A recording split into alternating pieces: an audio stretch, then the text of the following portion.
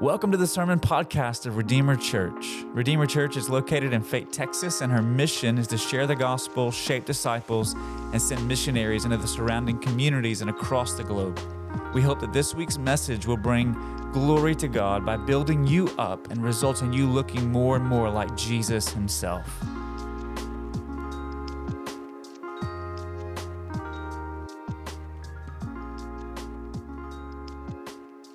Just want to say a word of welcome to those of you who are our guests. My name's Shannon. I'm one of the pastors here at Redeemer. We're glad that you've chosen to worship with us this morning. When you came in, you should have found a card on the seat somewhere around you. On one side of that's a place for some information about yourself, so we can send you some information about us. Other side of that card is a place for any prayer requests that you may have. If there are things that we could pray with you or for you about, it would be our honor to do that. And so if you fill out one of those cards, there is a box at the kiosk in the back of the room. You can drop it there on your way out today. There's also that same form is on our homepage of our website, so you can fill those out there and submit them electronically if you would like to do that. I want to say a special word of welcome to John Graham. He's one of our mission partners. Back home from India, been home here now in the States for 4 weeks. Spent 4 months over in India, training pastors, planting churches, equipping workers in the field. And so if you have any questions about where some of our mission funding is going and how it's being utilized on the field, he's here this morning. I'm sure he'd love to connect with you after the service, so feel free to grab his arm, bend his ear a little bit with some questions, and just hear what God's doing there in the rural parts of India as his word continues to multiply and disciples are being made. This morning, we continue our series, Foundations. Took a break from it last week. We're back in it this morning, looking at Genesis chapter 11, verses 10 to 26. If you don't have a copy in front of you, it'll be on the screen behind me. If you want to follow along there as we read together this morning, feel free to do so. Genesis chapter 11, beginning in verse 10, we'll read down through verse 26 together. It says, "These were the generations of Shem. When Shem was 100 years old, he fathered Arpachshad." That's a good one, isn't it? 2 years after the flood. And Shem lived, after he fathered Arpachshad, 500 years and had other sons and daughters. When Arpachshad had lived 35 years, he fathered Shelah. And Arpachshad lived, after he fathered Shelah, 403 years and had other sons and daughters. When Shelah had lived 30 years, he fathered Eber. And Shelah lived, after he fathered Eber, 403 years and had other sons and daughters. When Eber had lived 34 years, he fathered Peleg. And Eber lived, after he fathered Peleg, 430 years and had other sons and daughters.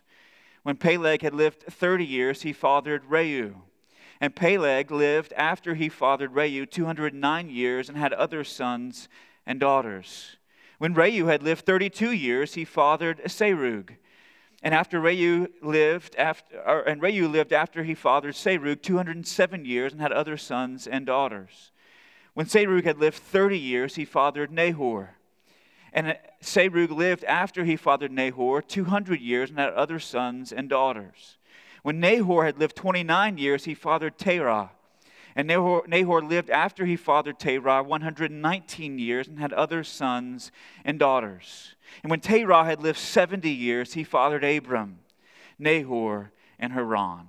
This is God's word. You know, so often in our lives, God is at work and we don't see it. Right? We don't recognize it because oftentimes we don't see it until much later. Because sometimes it's just under the surface for us and we don't recognize what's going on.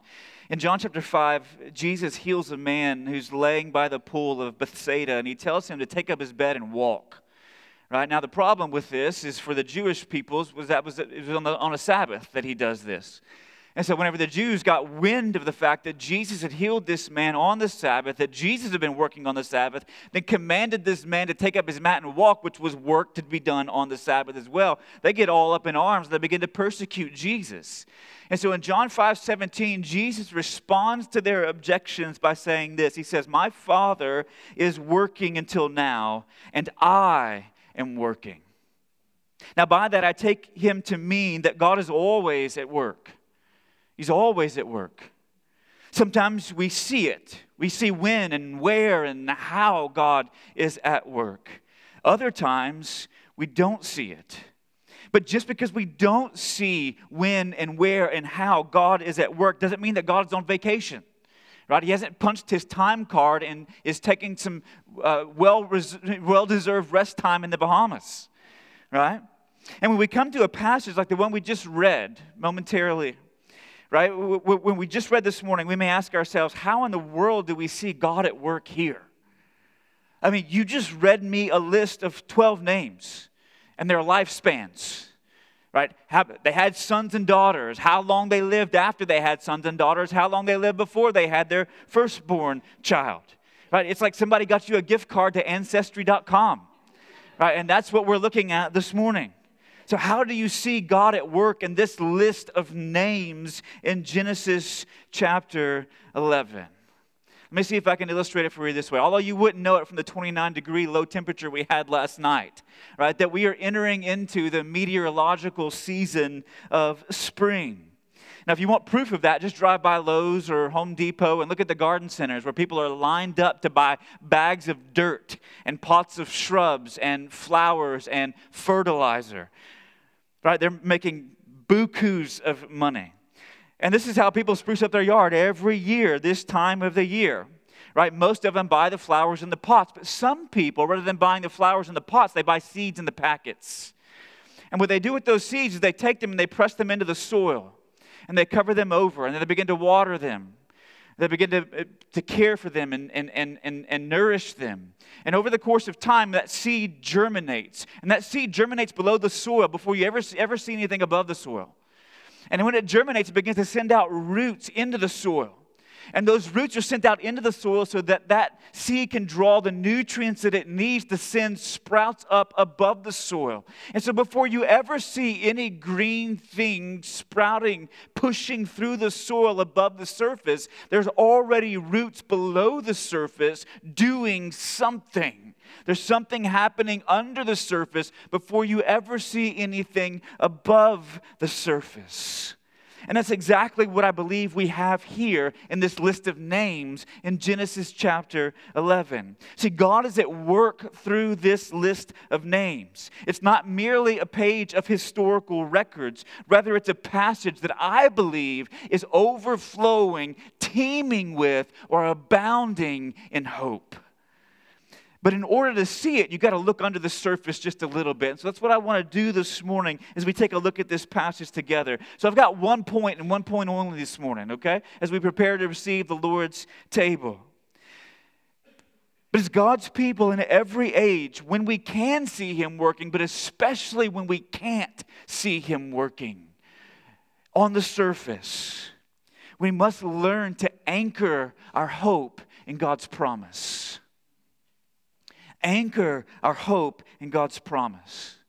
Now, let me see if I can break it down for you like this. So, over the last several weeks, you've probably noticed a lot of fishing boats moving around town as they head out toward area lakes, right? It's that time of the year. As the air temperature warms, the water temperature warms, and the fish begin to move shallow to do their little annual mating ritual there in the shallow waters. Drop their eggs. Eggs are fertilized.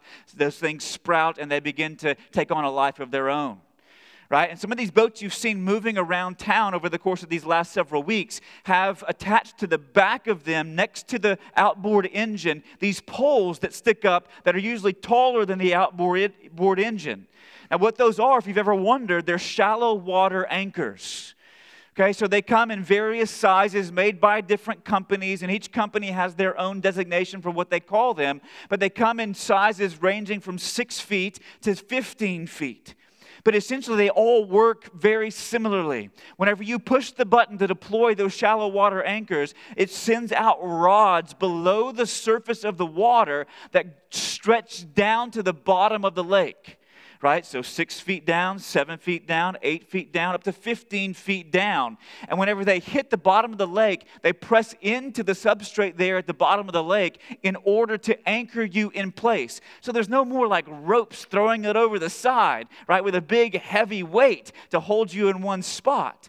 But these shallow water anchors deploy, and they will hold you in one position. So the winds can blow against you, the currents can run past you, and you stay secure and stable in place.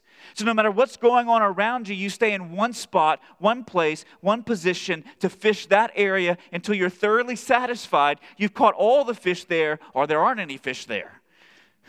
right? But they hold you in place. They're shallow water anchors. And I want to tell you something, church. This is how God's promises work in our lives. They serve for us as anchors. See, the circumstances of our lives can change. The winds can blow. The currents can run past us. But when you are anchored by God's promises, you will not be moved. You will not be shaken. Now, you can't anchor yourself with your own emotions. If you try to anchor yourself to your own emotions, guess what? Your emotions run as fast as the currents of life do. You cannot anchor yourself with your dreams, because your dreams can either be fulfilled or they can be crashed upon the rocks as the winds blow. Right? So you can't anchor yourself with your dreams, your desires, or your emotions. You must anchor yourself to God's promises. Right? There are no other anchors that are sufficient to hold you when the circumstances of life are changing around you. Now, if you go, where in the world do you get this from this list of names? Let me see if I can show you. All right, let's go under the surface a little bit. Right, if you pan out a little bit from Genesis chapter 11 and you take into consideration the context from the fall in Genesis chapter 3 to the list of names that we see in Genesis chapter 11, you see the outworking of a promise. The outworking of a promise. In Genesis chapter 3, God plants a seed of hope by promising, subsequent to the fall, after our first parents take of the tree of the knowledge of good and evil and they eat and their eyes are open, they realize they don't have on any clothes and they cover themselves in shame and hide from God. God comes searching for them in the garden, and when He finds them, He confronts them over their sin.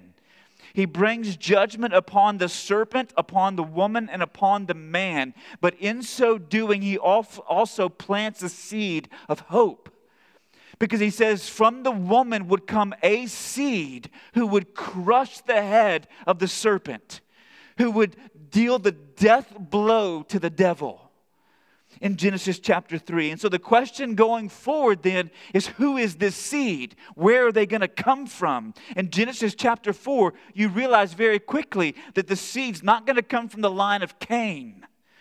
Cain, who was risen up to slay his innocent brother Abel, because God received his sacrifice made in faith, but rejected the sacrifice of Cain made in his own self-sufficiency.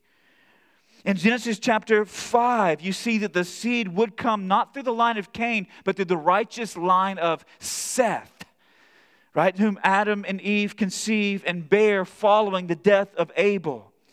If you push forward into Genesis chapters 6 through 9, you see that sin has so corrupted the world that God would send a flood to judge all living flesh, save one family.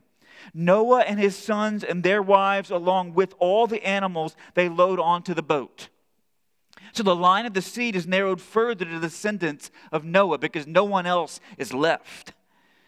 Late in Genesis chapter 9, you see a curse placed upon Canaan on account of the sin of Ham, whenever he exposes his father's nakedness in the tent. So you recognize that the seed's not going to come through the line of Ham because Canaan, his grandson, has been cursed.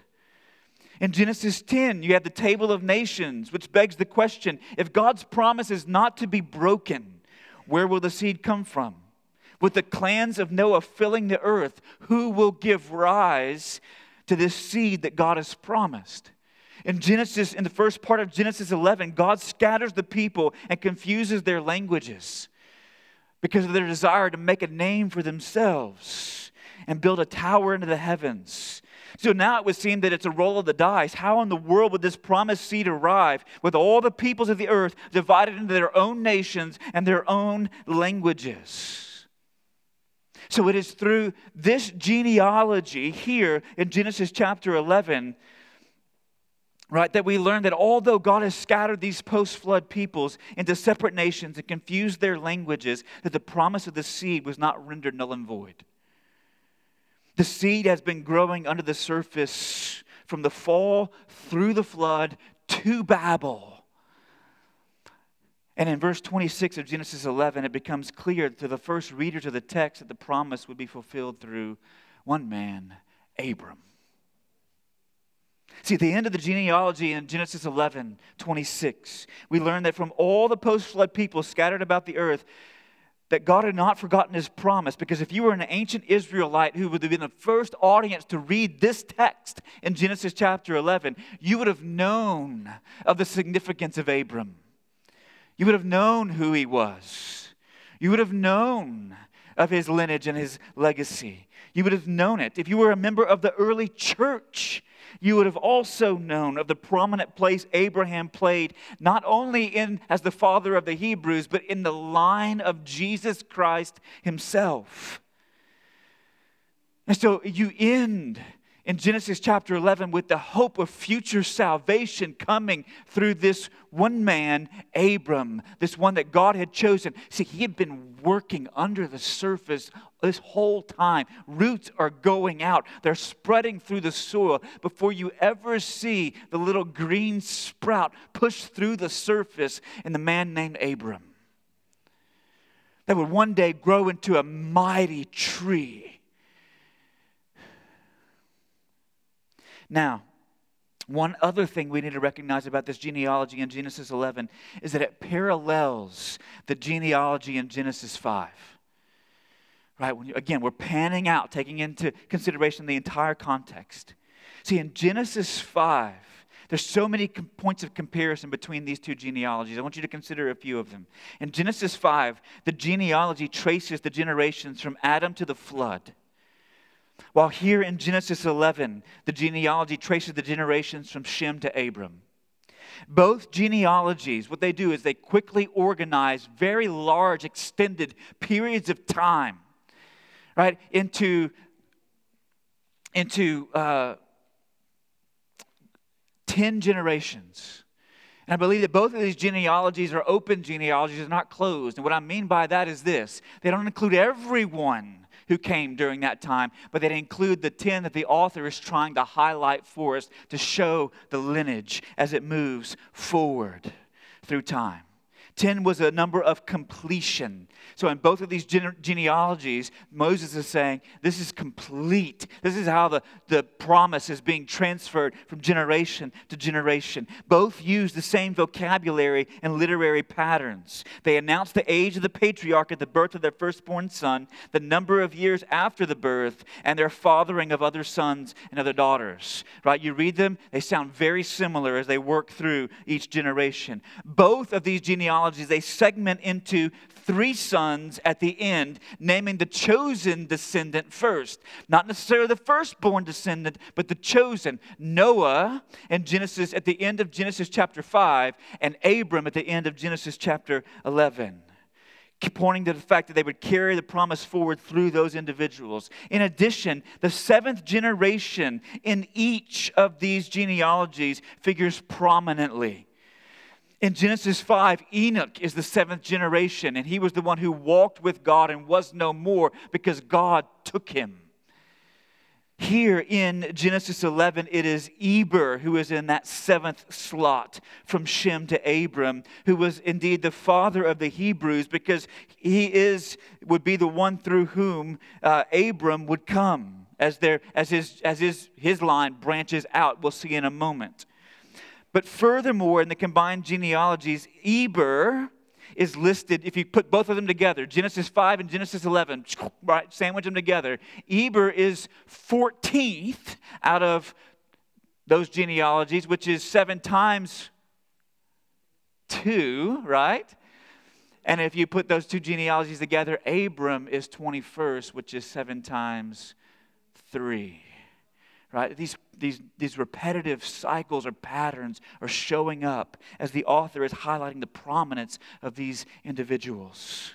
Now, with all the things they share in common, there are a couple of notable differences that I think lead us to this understanding that the author is trying to infuse hope into the lives of his original audience and us as well.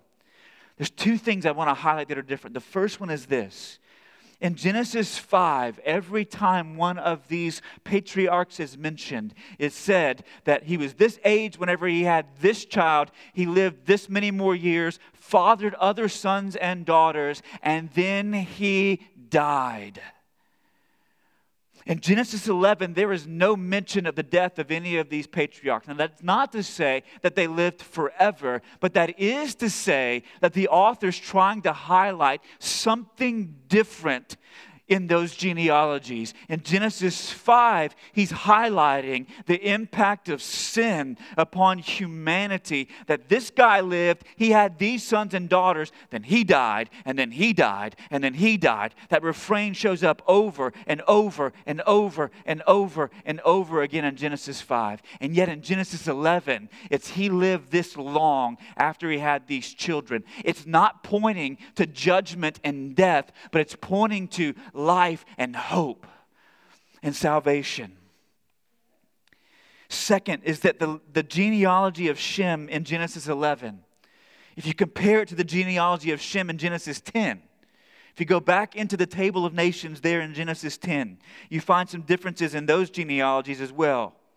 The genealogy of Shem in Genesis 10, right, carries through the line of Joktan. I think that's how you say it. Line of Peleg. See, in Genesis 10, the genealogy of Shem ends in what you might call a cul-de-sac. In other words, there's nowhere to go forward. Right? In the dead-end line of Jobab. However, in Genesis 11, it ends with this open future of salvation, that God would do something unique that He's never done in human history to this point. Saving all nations through one. See, Shem's genealogy in through Joktan in Genesis 10 was followed by humanity's sin of the Tower of Babel and God's judgment, whereas his genealogy in Genesis 11 ends with the promise of Abram's birth. See, God, through this list of names, He's working to infuse hope and life, and to bring salvation to the world.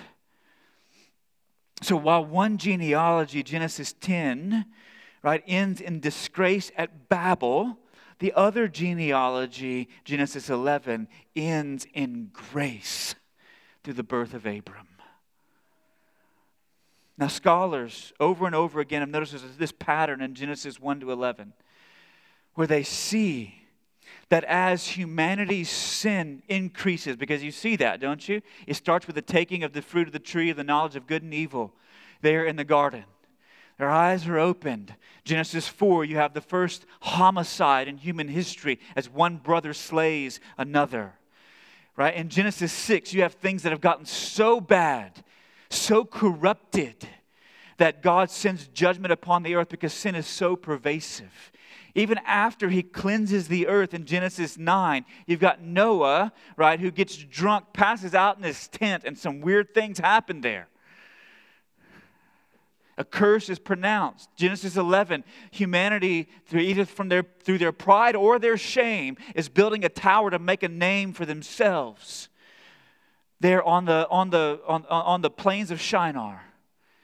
And so God confuses and scatters their language. But every time humanity sin, right, every time humanity raises the ante, right, they push their chips to the center of the table and say, hey, we're all in, God, against you. That God's grace shows even more brilliantly and brightly. There's this pattern of humanity's escalating sin and God's superabounding saving grace. See, their evil brings God's judgment upon them, and God's judgment eventually alienates them from God, leading to alienation from one another, until eventually they're scattered into separate nations with divided languages. What starts as brother against brother in Genesis 4 ends as nation against nation in Genesis chapter 11. And that has continued to this day. Just read the headlines today as wars rage across the globe. However, God's grace will not let humanity entirely destroy itself. See, while they were still in the garden, God planted a seed of hope. And God carried that seed of hope from the woman, that there would be one who would come and defeat all evil. And out of the nations, God will call one nation to be a special people to bring salvation to all of the nations. So this list of names in Genesis 11 is God's gracious response to humanity's failure at Babel. Shem's seed preserves this line of blessing that will lead to Abram. And Abram initiates something entirely new in human history, one nation to bless all others. This is why, like you want to bring it down to our level, this is why whenever our kids are growing up in Vacation Bible School, we sing a song with them. We sing, Father Abraham had many sons. Many sons had Father Abraham. I am one of them. So are you. Let's all praise the Lord. And then some weird thing about right foot and left foot and hands and heads and jumping and those kinds of things, right? But Father Abraham did indeed have many sons. This is why in Galatians chapter 3, the Apostle Paul would write these words. Know then that it is those of faith who are the sons of Abraham. And the Scriptures, foreseeing that God would justify the Gentiles by faith, preached the gospel beforehand to Abraham, saying, in you shall all the nations be blessed. So then, those who are of faith are blessed along with Abraham, the man of faith. For all who rely on the works of the law are under a curse. For it is written, cursed be everyone who does not abide by all things written in the book of the law and do them. Now it is evident, Paul says, that no one is justified before God by works of the law, for the righteous shall live by faith. But the law is not of faith. Rather, the one who does them shall live by them. Christ redeemed us from the curse of the law by becoming a curse for us. Cursed be, for it is written, cursed be everyone who is hanged on a tree. Verse 14 of Genesis 3, so that in Christ Jesus the blessing of Abraham might come to the Gentiles, so that we might receive the promised Spirit through faith. Through Christ, the blessing of Abraham would come to the Gentiles. You know who that is? You, me. That we would be blessed in Christ. In the same way that Abram was blessed when God called him and covenanted with him, made an oath and a promise to him. That's what's going on in Genesis 11. That's what God is setting in motion through this list of names. And in Genesis 11, you see the first little sprig pushed through the surface as the roots have already been growing now for 8 chapters. And that little sprig that pushes through in Abram will grow a little bit bigger in Isaac, and a little bit bigger in Jacob, and a little bit bigger as God redeems His people through prophets like Moses and leads them with leaders like Joshua and assigns priests like Aaron. And that little sprig would continue to grow. And as it grows throughout the ministries of the prophets, priests, and kings in the Old Testament, they would all culminate one day, even after a period of 400 years of silence, in which it seemed that God was not working. Does anybody ever feel that? That God is silent. He must not be working. How can God be working? There are roots still spreading below the surface. Because one day, from the line of Abram would come the anointed prophet, the anointed priest, the anointed king, the Messiah. And that's why, even in the New Testament, Jesus tells a parable of the kingdom, and He says, listen, right? He says that the kingdom is like this tree, like this seed that has been planted, and it grows into this mighty tree in which all the birds would come to nest. Which, if you've heard me preach that parable before, and I have several times, you've heard me say that the tree is the kingdom of God, and the birds are the nations of the earth, and it's in Christ that all of them come to nest under God's rule and reign. All of that starts in this list of names in Genesis chapter 11. Work. Even when we can't see it. So root your hope, anchor your hope in His promise. That's why we also sing, my hope is built on nothing less than Jesus' blood and righteousness. I dare not trust the sweetest frame, but wholly lean on Jesus' name. When darkness veils His lovely face, I rest on His unchanging grace. In every high and stormy gale, my anchor holds within the veil. His oath, His covenant. What is that? His promise.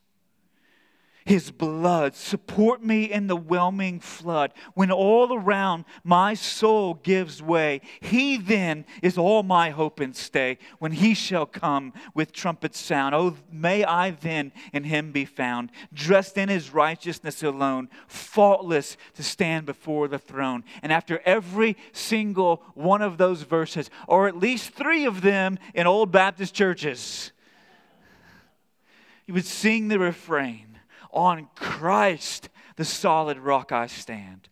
All other ground is sinking sand.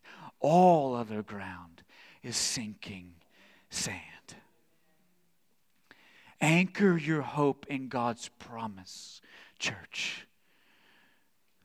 See, the thing about those shallow water anchors is that as long as you are on the shelf of solid ground below the waters, you can anchor down as deep as they will stretch. But when you move off of the solid ground of that shelf and you try to send that shallow water anchor down into water that is too deep for it to grab the bottom, you're no longer anchored.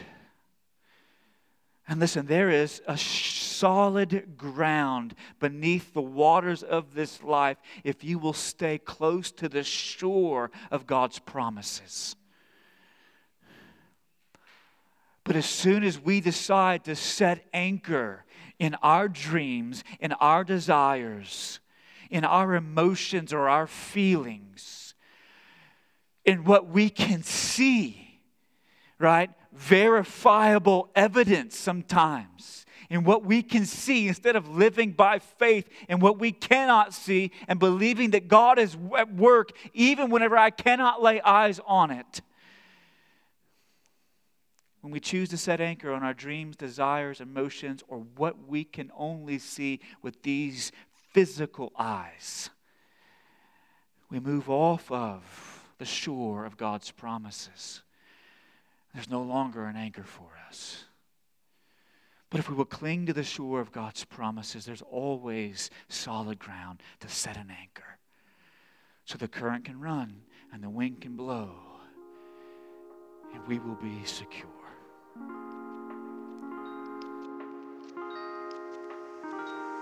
Hey, this is Pastor Shannon, and I want to thank you for tuning in today. I trust that the Lord has spoken to you through His Word, and if you don't know Jesus as your Savior, I invite you to trust Him today. If you have questions about what that means, reach out to us through our website, redeemerrc.com, and one of our pastors will be in touch. In addition, if you would like to partner with Redeemer in her mission to share, shape, and send, you can support our ministry by visiting redeemerrc.com/give. Now, this podcast is not intended to replace your active participation in the life of a local church, but tune in next week as we continue to lift high the name of Jesus through every paragraph, passage, and page of the Bible.